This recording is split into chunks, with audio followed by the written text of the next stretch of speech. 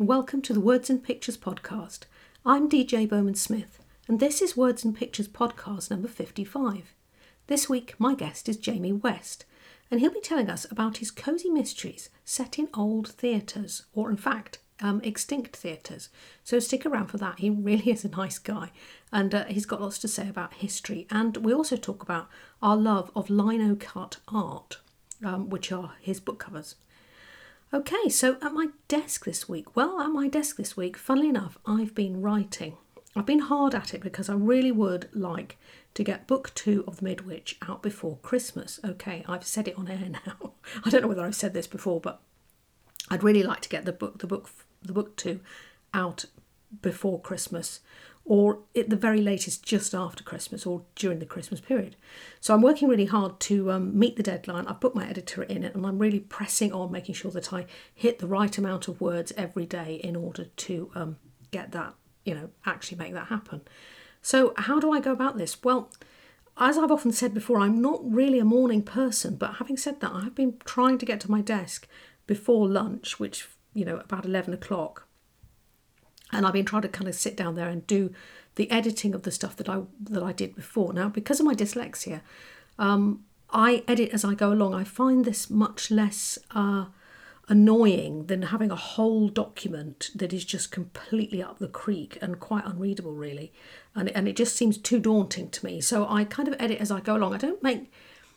I correct mistakes as I see them, but mostly I'm using the Pro Writing Aid, and I go through it and I sort out all the words that are backwards and upside down and whatever else has happened, and I kind of make it so that if you read it, you could get you'd know where that was. So when I come to do the proper edit at the end of the book, I'm not faffing around with trying to think about what word I meant or something like that, because by having just written it the day before, I know what I wanted to say, so I can get the word that I needed. So I've been trying to sort of get the editing part done from the day before, so that after lunch I can get on and do the writing and write the next 1,000 words, or sometimes 2,000 words if I'm on a roll. So I've been really working hard with that. Okay, so now the other thing I was going to talk about was, the publishing world or the writing world, the book world, it changes constantly, and there's always something new on the horizon. So I thought, when appropriate, I might just tell you guys a little bit of something that I might have noticed over the week. Well, this week I've noticed that apparently you can do text-only TikToks now. I haven't tried it yet, but I certainly will do. And that's actually quite useful, so you don't really need a graphic if you don't want one. So I think it's quite an interesting thing. If you press on TikTok, the plus button at the bottom of your screen when you're going to make a new TikTok, you'll see next to it, it's got the video times, the 15 minutes and the 15 seconds and the 60 seconds and so forth. And if you go to the right-hand side, it says text, and you can press that and do a text-only TikTok. So, yeah, there's a thing. I hadn't noticed it. Somebody brought it to my attention, so I'll definitely have a go with that next week at some point. And what else? Well, as this show goes out, sometime in whenever that might be, September, I think, the self-publishing show Live that was on in the summer, they do have a video of the conference that you can buy, and I don't think it's that much. It comes in with your ticket if you went to the show, so you get it automatically, which I think is really, really good value. And there's a few things that I want to kind of go back over, and I'm looking forward for that coming down, because I think it'll come out next week as I'm recording this. It's just the end of July. It's August next week. And so if you didn't manage to get to the show and you could afford to buy the self-publishing show Live ticket, I would really recommend it, because there was some really good speakers on there, and although I'm sure you don't get quite the atmosphere, and you're obviously not getting to network with other authors like you are at the show, but I think it would definitely give you the gist, and it'll definitely make you decide whether you think it's worth coming next year. And believe me, it is. Of all the things I've been at over the years, and I've done quite a few of these things, the self-publishing show Live is basically the only one I ever bother with now. So definitely, if you can afford it, go and get that. I'll put a note for Mark Dawson's website thing on the bottom of the show notes as usual, so you can go and have a look at that and see what you think. So this is not an affiliate link, it's just purely my opinion. So there we are. So anyway, right, come and meet Jamie West. He's a really nice guy and interesting stuff. This week on the Words and Pictures podcast, my lovely guest is Jamie West. Now, Jamie has written a lovely book called Death on the Pier. Now, tell me a little bit about your book, Jamie, because it looks like a nice, cozy mystery, kind of in the vein of Richard Osman, that kind of thing. Am I right? Yes, it is. Hopefully, it's a nice, cozy mystery. Absolutely. It's set in the theatrical world of 1930s Brighton, and Bertie Carroll, who's kind of a well-known murder mystery playwright, he goes to see one of his plays in Brighton, where he meets Hugh, who's an old school friend who very conveniently happens to also be a police detective as well. And then during the play that evening, one of the actors is shot and killed on stage, which we think is just part of the action. But it soon becomes apparent that things have not really gone to plan and someone has been shot in front of an unsuspecting audience full of witnesses. So it falls to Bertie and Hugh to kind of get to the bottom of what's actually gone on. Yeah, brilliant. And it sounds great because not only is it this, fascinating little story that you've got there, but you've set it in a really great place because I love Brighton. My daughter lived there for a while. And you've set it in one of the old theatres that doesn't belong, that's now closed down. Where do you get your love of the old theatre from then? What's Well, your fascination there? I've worked in theatre kind of my whole career, so working in the West End most of the time, really. And I'm kind of just fascinated by the theatre history. You sort of can't be working in, these are really historic buildings that you get to Yeah, work in all the time, and you just have to poke around and you find all these things. But I was kind of looking into the Brighton Pier because I thought a pier would be a really great place to set a murder mystery because it's kind of isolated on the end there, yeah, that classic murder yeah, mystery scenario. Um, so while I was looking into that, I discovered this, what's now lost, the Palace Pier Theatre, and I just became a little bit obsessed with it. And I found more and more information about it as time went on. I went to some archives in Brighton to dig out some architectural plans, all these things, and I really enjoyed, the research part of it, and I just fell in love with this theatre, which it was described, I think, shortly before it was demolished as the finest surviving example of a theatre at the end of a pier. yeah. So to be able to kind of recreate it in a book and kind of bring it back to life again has been a real thrill for me. Yeah, and it's I think these theatres are great because we have something in common. My daughter, one of my daughters, is a sound engineer. You probably heard me talk about this on the thing. And my other daughter works in marketing, but she works at the Royal Albert Hall. So sometimes I quite often get to go backstage where people don't normally go. And before that, the other daughter used to work at Glyndebourne, the opera place. Yeah, And yeah. so I know when you kind of you as a participant in the audience, you're kind of seeing this facade. But when you go behind the scenes, there's a whole nother world. There's a whole labyrinth of corridors and back things and underground tunnels that go across the street to the pub and all sorts of things in these different theatres. It's great, isn't it? And Of and what course, yeah. yeah, I mean, I can imagine you just want to murder somebody there, in Well, it's great, isn't it? in a literary way. Definitely. Yeah, yeah, Definitely. I mean, that's the thing. You get a sort of people when you're watching a show, you see, five people on stage in a small play, maybe 30 people in a musical. And that's really like the tip of an iceberg. It's a whole machine of people and engineering and loads of stuff going on behind there. So, again, like being able to put some of that in my book, and especially because it's kind of the vintage stuff. So, the 1930s, I've been able to include some more kind of old school techniques from the world of theatre and pop them in there as well. So that's been really fun, especially, like I said, as someone who's into theatre history and all these kind of techniques, it's been a real joy to get that into the book.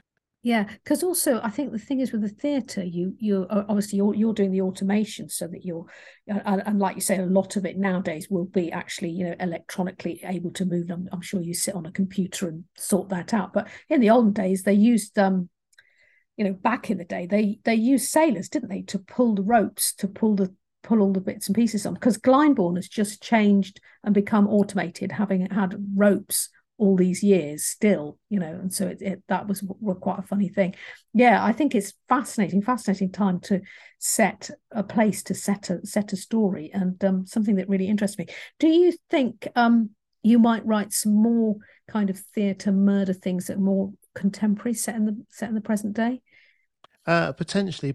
I mean, I'm definitely one of my passions is finding these lost theatres because they do crop up all over the place, and a lot of them, quite a few of them, the buildings still exist. You know, they've been repurposed for something else. You know, classically, it's bingo halls and things Yeah, like that, but there's often they've been transformed into churches or synagogues or mosques and things. You know, but the buildings all still exist; they're still there. So that is, and it is my plan to kind of continue this series and revive. Some more theatres and sort of lost theatrical locations in the book.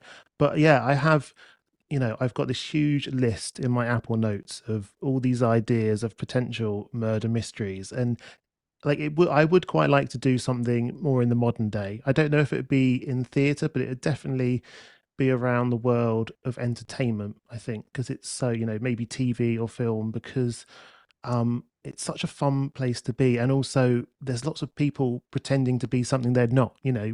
yeah, Even when you go, even presenters who are on TV kind of just being themselves, yeah, they're kind of presenting kind of an elevated, you know, uh, kind of character of themselves, essentially, you know, a yeah, persona.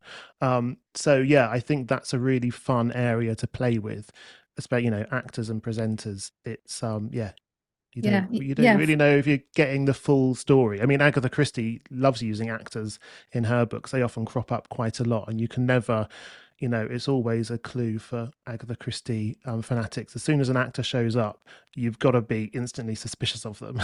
yeah, yeah, absolutely. Yeah, I think it's fascinating, and like you say, because I'm not involved in the theatre myself, but because both my kids are, I've seen stuff that I never knew was there, and met other people, like yourself, people that are in the wardrobe, people that are, the sound engineers, obviously, that because that's what Katie does, and it is a different world that people just don't really see. And there's not really any. I'm surprised there's not more kind of documentaries about it, or that, there's not a lot written that you find about it. It's like a kind of I don't know. It's almost like it's a little secret, isn't it? Yeah, No, yeah, it is. And I think because that's part of, you know, part of our job is sort of protecting. No one really wants to give away the secrets of what goes on about there because yeah. that's all part of the theatrical magic. But a lot of what I've learned about, you know, theatre techniques and, you know, things from the olden days are kind of things I've just picked up as I've gone on. It's kind of, it's been passed on to me by someone that, you know, used to work somewhere.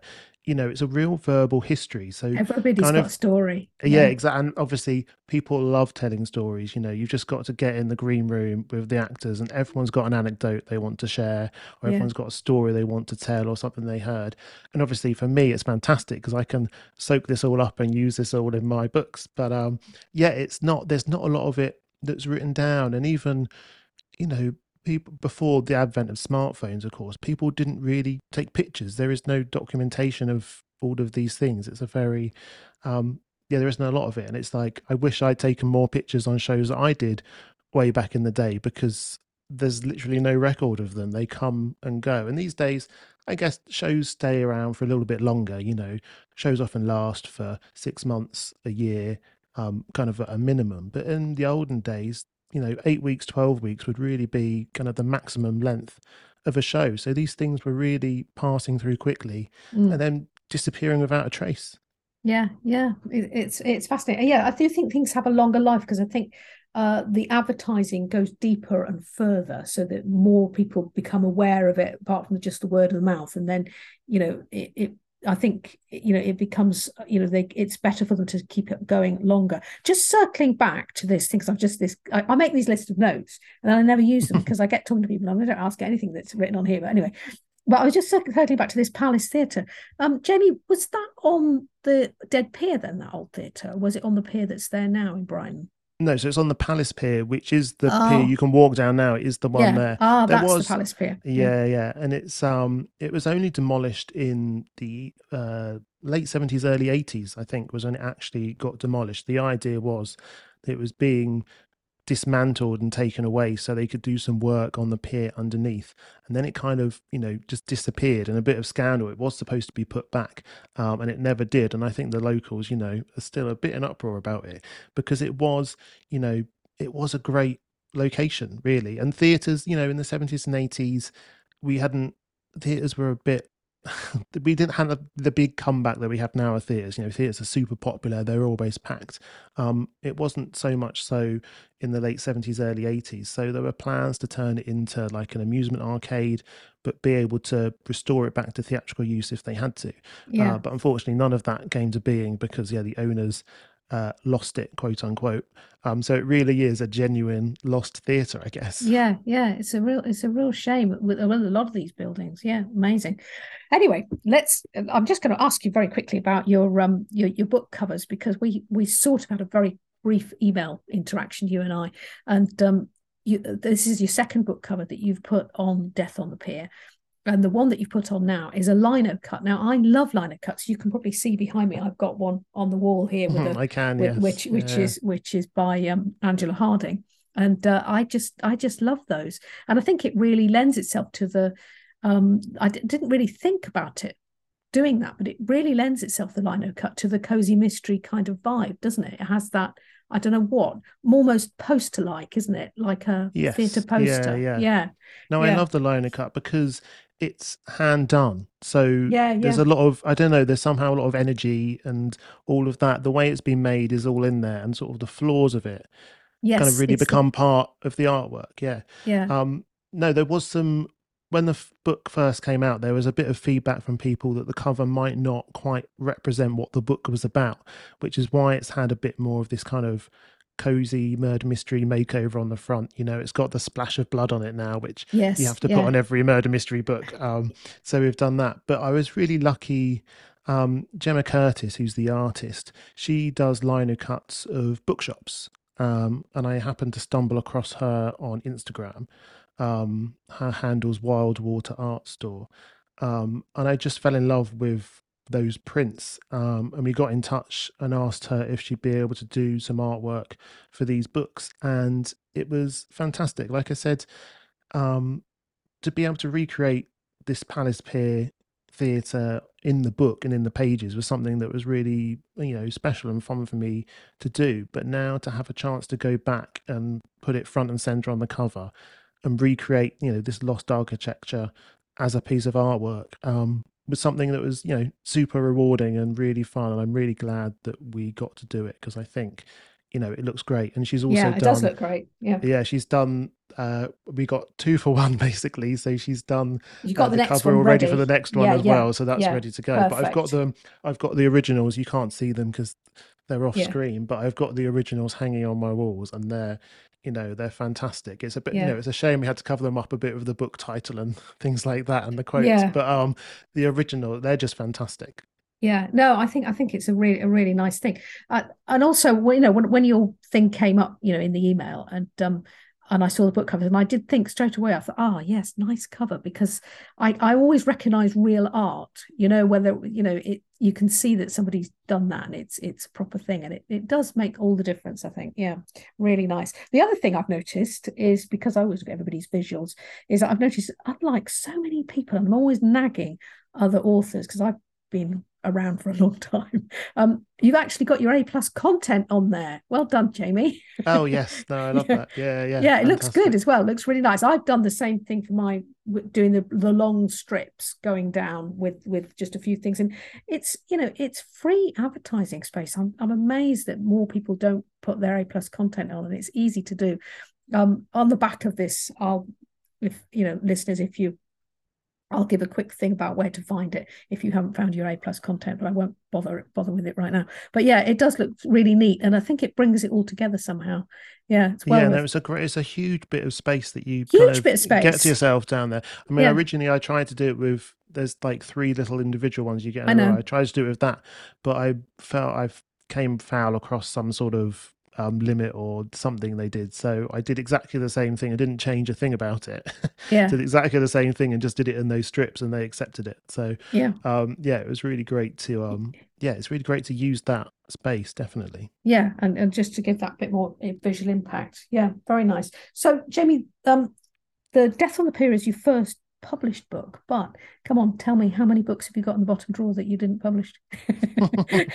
Well, there has been a few. I'm this is the first one that I've ever really got all the way to finishing. You know, I'm one of those people that starts things, gets completely disillusioned with it, and then stops. But I think the turning point for me is podcasts like this and other podcasts I was listening to, because for a long time I thought I wasn't able to be a writer because, you know, I see people on the TV or hear them on the radio talking about their books and they're like, oh yeah, I sort of dashed it off in a couple of evenings, you know, a bit not quite boasting, but you know, they're people are able to just write a book in one go and that's about it. But for me it's a lot longer. I sort of go through not hundreds of drafts, but loads and loads of drafts as I slowly build up this story. And listening to podcasts and listening to other writers and their routines kind of gave me the confidence like, no, you don't have to write the book straight out. You can sort of invent your own process Yeah, for the exactly. book you're writing. And actually, Yeah, you know, potentially each different book you write might require a different process. So, yeah, you know, writing is creating that process basically. So yeah, that's what gave me the confidence to actually really finish this one. And yeah, there have been a couple of other ones that haven't quite got there, but I may return to one of them in the future. We're talking about doing a contemporary kind of modern day one. There is that one sitting in my drawer and I really like the idea in it. So hopefully I'll return to that. But it didn't quite work out the way it is. And sometimes you've sort of got to go back to the beginning, haven't you, and kind of take that idea and give another run at it again. So yeah. yeah, I think also fingers crossed. there's quite a few books that you write. They're not you haven't wasted your time because doing that you've learned how to write. You've learned something about yourself as a writer. You've learned something about your process. And I think if you can don't beat yourself up about it. I think just put it to one side, and you can take some of those ideas, and they might pitch up in another book, or you might think actually I'm ready now to go back to that, and now I'm a better writer. I know how to execute that novel, but perhaps you didn't know it at that time. I don't think any writing is wasted. I think it's always worth doing. And I don't think I think I've got a blog post out at the moment that says something like my writing day and why I don't care if it doesn't look like yours.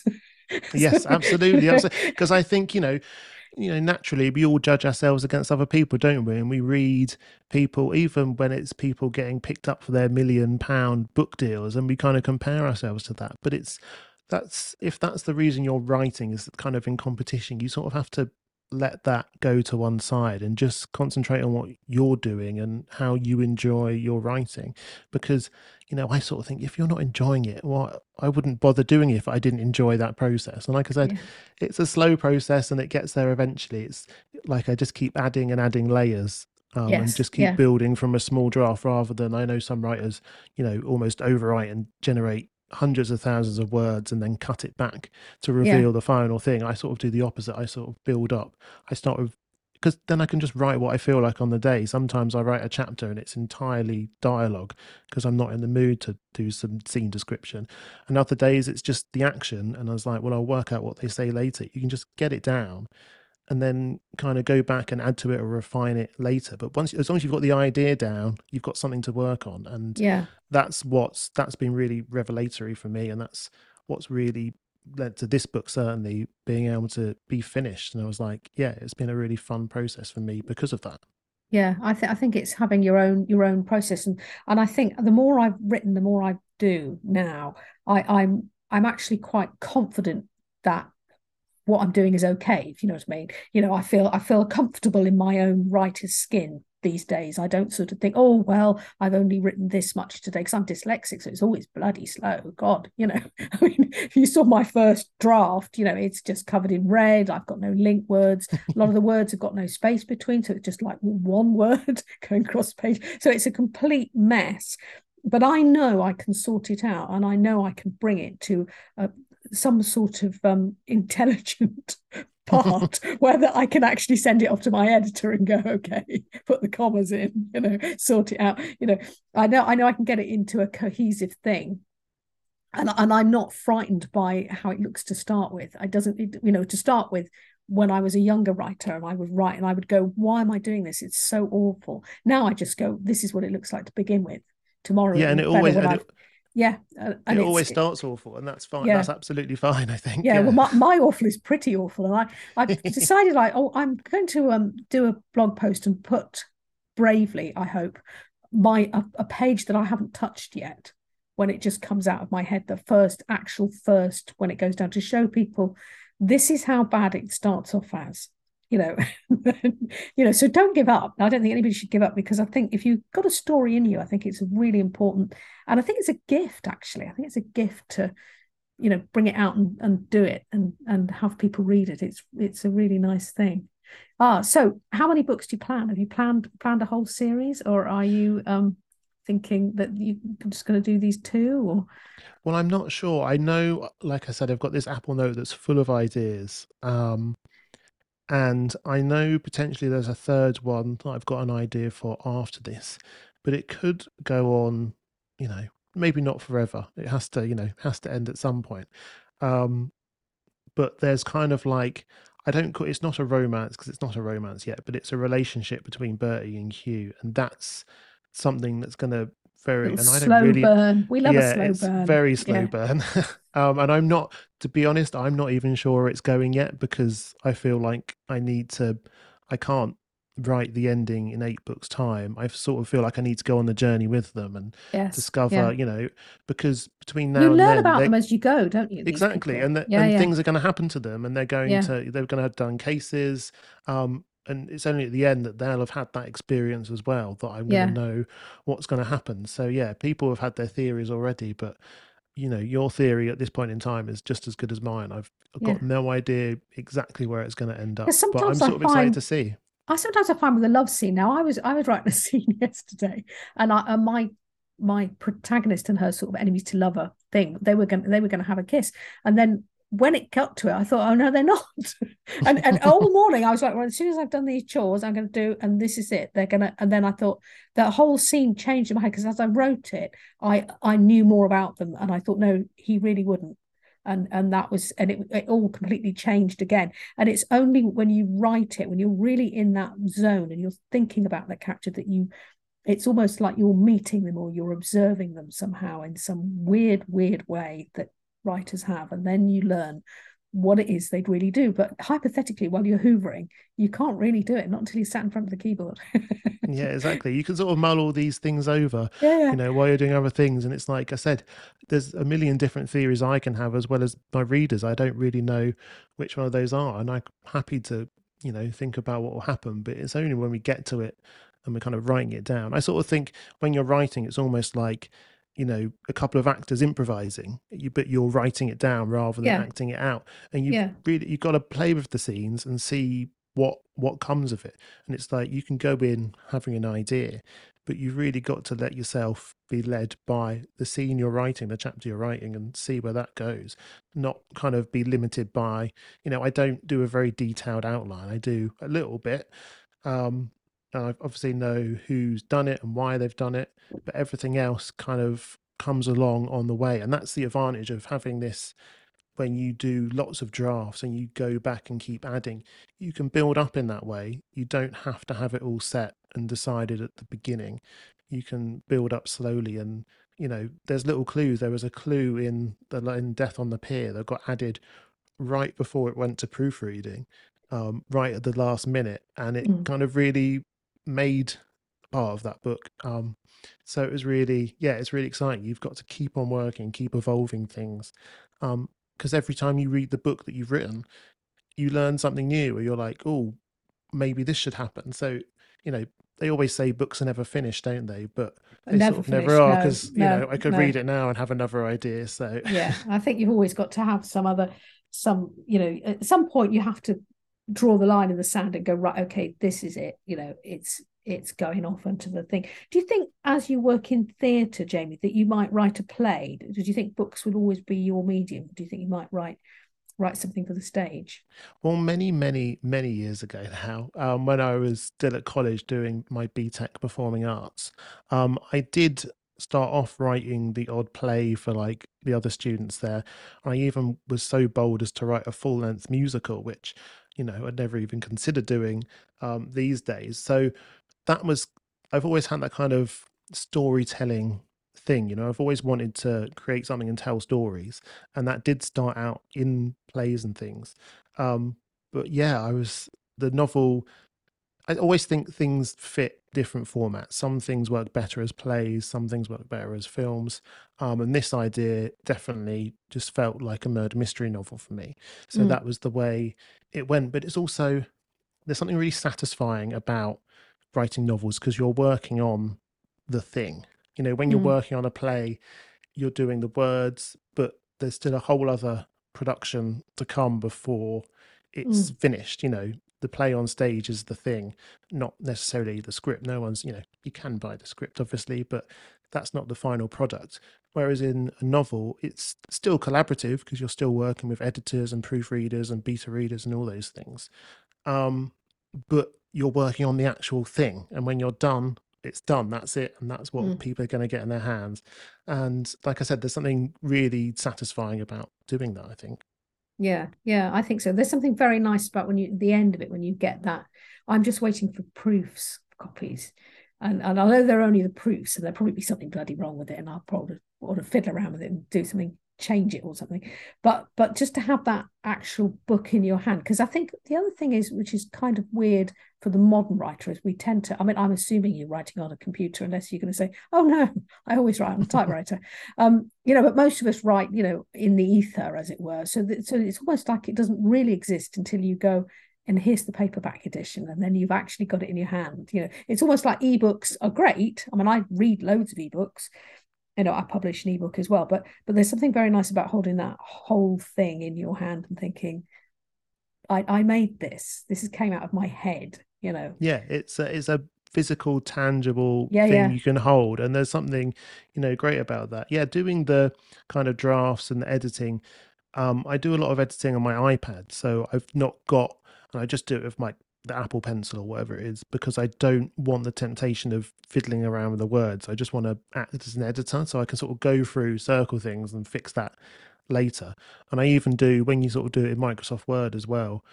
With tracking changes, you normally get that from an editor. I Yeah. sort of do that with myself sometimes just to resist the temptation of trying to fix things as I go along. I just want to read the book as a thing and make the notes as I go through, and then I'll go back through and fix it. So an iPad's a really good way of doing that because it kind Yeah, of that is a good stops you from doing it. But fiddly. then I've also got, it's in the attic still. I've got about 5 different versions of it printed off, which is obviously a huge stack of paper. But there's something about going through that and doing changes with a pencil Yeah, that again it's you're working on a physical tangible thing, and you sort of spot different things yeah, because when you're kind of seeing a big page like that, I don't know, you kind of pick out different things that I wouldn't necessarily catch in Microsoft Word or if I was doing it as a PDF on the iPad. So it's like mm, use everything you've got to your advantage and all these yeah, different forms of things. And yeah, that final book, when you've got that in your hands, you're just like, this is, yeah, it's a physical, tangible thing yeah. that I you've always have to produced. read it It's great. aloud. Yes, definitely. Yeah, Yeah, I yeah. always have to read it aloud. I find otherwise uh I sort of skim across, and then I think when you read aloud, you read a bit slower. And I try and read it aloud as if I was reading it to somebody, not just mumbling on for myself. And then it kind of makes you slow down. Dog enjoys it. She's not here today. She's usually asleep behind me, the whippet. Um, and yeah, I think that's a good way because you're kind of hearing it. It gives you a different feel, I think, to it. Yeah, it's, And I it, think you would need to feel the rhythm of the words. yeah, Especially definitely. for children's books. They need to have a rhythm. To them. I don't know. Not. I don't mean in rhyme, but just to. And I can't even explain what that is, but I know when it's right. Yeah, I always think, especially, I love, I get me, maybe this is my theatre play sort of background thing, because obviously plays are always people talking, I guess. Mm, But I always think you've got to nail the rhythm of someone speaking on the mm, with the punctuation and where you're putting your speech tags and things like that, and breaking it up in a way that sounds like someone's saying it. Because and also the way it does get broken up, that's your character. mm. That's all part of it. And if it doesn't sound like a different person, or it doesn't sound like someone speaking, that there's a break for me there, and I can't engage as well. So yeah, I'm really checking that when I'm reading back my stuff, that it Mm. sounds like, firstly something a real person might actually do, but it sounds like someone's talking to me. Yeah. Yeah, absolutely. I think it's important that you have, even though we're writing fiction, that the reader must be able to suspend their disbelief. They must be able to think this is happening, and it's that imagination is walking around in their head just as it has for you. Yeah, it is important to get that right. And I think speech is particularly something that you have to really get right. And quite often, if I read a book recently and it was beautifully written, but it was sort of almost too beautifully written because the speech was just not how people talk. Yeah, yeah, And I thought absolutely. people talk in contractions, and there was sort of no contractions. It was quite odd, and I thought perhaps she knows posher people than me. That's what it is. I'm obviously mixing with No, it's mixing funny with the because wrong people. obviously mine's, a historical book, I guess. The 1930s is now sort of considered, historical fiction, I guess. But I always find when I read historical fiction, sometimes that kind of old timey language, I find that a bit of a barrier. And it does the opposite of rather immersing you in the world. It kind of lifts you out of it because it doesn't feel right. So even though all my characters are still using 1930s terms and there's nothing modern in there, I've tried to avoid kind of recreating kind of that 1930s like toodle pip what ho kind of language, which obviously that's very stereotypical. But just think it allows me and it allows readers to immerse yourselves a bit more in the story and not have that barrier by kind of leaving those things out. That's yeah, I often find that's a little bit of a barrier. But then I love historical novels as well, so it's so hard when you're It's a analyzing other balance, people's isn't it? books to Mm. find out where things lie, and also because we've got like two gay characters or two potentially gay characters in this. Bertie certainly is. We're not so sure about Hugh yet. Um, People's expectations of gay characters today are very different than the Yes, reality yeah, was back then. And it's really hard to find that balance because if I wrote them as historically accurate, it wouldn't really work. And people have Hugh's very lightly written in that regard, but people have jumped on it straight away.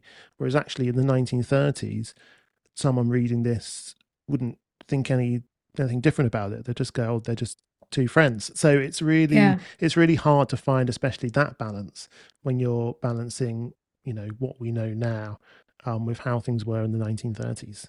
Yeah, yeah, interesting, really interesting. Your next book, your work in progress, is this also set with the same characters? I'm guessing these obviously the two guys. Are they in love? Are they not? I want to know now. I'm kind of hoping they will be. Is it set in the same pier, or are they going to go to um, a different theatre, a different old theatre? No, we're back in London now. So Ah, Bertie is a London-based playwright. So it was sort of a yeah, bit of a holiday jaunt, which also, you know, when you're away on holiday, that kind of affects, how you act a bit more. But now they're back in London, Hugh's back at Scotland Yard. So things are a little bit different back in London, which has been fun to play with. But the next one's set at the Gaiety Theatre, oh yeah, which used to be a theatre at the end of the Strand. There's a hotel there now. It was demolished in the 1950s in the end. But yeah, the Gaiety Theatre, which was right at the end of the Strand, um, and it didn't really survive. I think there was some bomb damage during the war, so it never really came back after the war. But in the 1930s, it was, a pretty good, sizable venue. It's got a long history. They sort of invented the musical, what we know now as the Edwardian musical comedy, which mm, kind of bridges the gap between operetta and today's modern musical. So that was kind of mm, invented at this theatre. And yeah, it's been really fun to bring that back to life and also other associated bits with that theatre. So you can't mm, have the Gaiety Theatre without mentioning Romano's restaurant, which was round the corner, where everyone used to go and dine and was kind of a big theatrical establishment. Probably a bit bigger in the years before. It kind of faded a bit by the 1930s, but it was a place where lots of theatrical people kind of hung out. So it was fun to recreate that as well. And I've sort of gone down a rabbit hole of recreating all kinds of lost mm. places that Sound we've now sounds lost. So Sounds it's great. been Do you think really you might fun. write a non-fiction book about the lost theatres to use all the because you could couldn't you? Because Yeah, I mean, I you've don't. got all that. I'm all about one IP and many. You learn something, you write something, and you can use it in many ways. You could definitely do something about that kind of thing. Yeah, I It's because don't it's know that my fascinating, isn't no, it is fascinating. I wish, someone else would do it for me. Because I was it? like, I love looking into these things, but I was like, I'm not necessarily a student of research or anything. It's not research isn't my strongest. I don't think it's stand up to too much scrutiny, but it's good enough for what I need to take I know out what of you it, and mean. Yeah, satisfies my personal interest. But I don't know that I'm necessarily a particularly academic person in that kind of regard. But yeah, yeah, it's so fun. It's such a shame though, because um the V&A are actually moving a lot of their storage around, and loads of plans of the Gaiety and things from that are there, but you just can't access them at the moment, which is such a yeah, shame, because because it was so fun, like I said, digging through the archives in Brighton to unearth plans and photos of the Palace Pier Theatre was really fun to do. And I felt, it felt like I was in Indiana Jones getting all these things out of the archives. It was really fun. yeah. It's amazing, absolutely amazing. Well, it sounds like a fascinating book. Jamie, we're nearly out of time. Where can people find you online? You can find me, all my social media handles. This is Jamie West. So you can find me there, or you can visit my website, which probably needs a little bit of an update, to be fair, which is jamiewest.co.uk. Brilliant. We'll look forward to finding you then. I'll leave those notes in the show notes. Right, so lovely to talk to Jamie West. What a lovely guy. And so do check him out and have a look at those book covers. They really are rather beautiful. And as usual, notes in the show notes, anything that we've mentioned, the artists that we spoke about, and obviously links to get hold of Jamie as well. Now, during this episode, I did talk about A plus content, and I didn't obviously want to take up Jamie's interview talking about that, but I'll have a quick word with you about it right now. I think I've mentioned this before, but if you go into your Amazon account and you get into the nitty gritty, you will find that there is a place where you can add in your A plus content. If you look at my stuff, DJ Bowman Smith, or myself as a children's author, Tiger Molly, as you scroll down the page, you'll see a bit that says from the publisher, and then there's a bit more advertising space there where you can put some graphics up. And I think for the children's stuff, I've got some of the illustrations from the book. And for the adult stuff, for the dark fantasy that I write, it's got kind of a take on the book cover and a few more words and odds and ends. But the thing is, it's really easy to do. It's not hard to do. They give you a template. You just ship your graphics in there, and it's a bit of free advertising space. It doesn't cost you anything, just a bit of time, and it's really, really is well worth doing. So I would definitely have a look at other authors that are in your genre and see what they do, and do the same. So I'm saying, just don't waste this free advertising, because I don't think it'll be free forever. So I would get in there and get it up. So that's my take on that. Okay, so next week my guest is also a bit historical. She's called Kate Wiseman, and she's a mudlark. These are the people that go into the Thames, well, and other rivers as well, but the Thames in particular, I believe, and they look through the mud and they find little bits and pieces that tell us about the people that lived there before. And she's a writer for children, and she's written some stories about children that used to be mudlarks, children that kind of made their living from finding odds and ends and selling them on.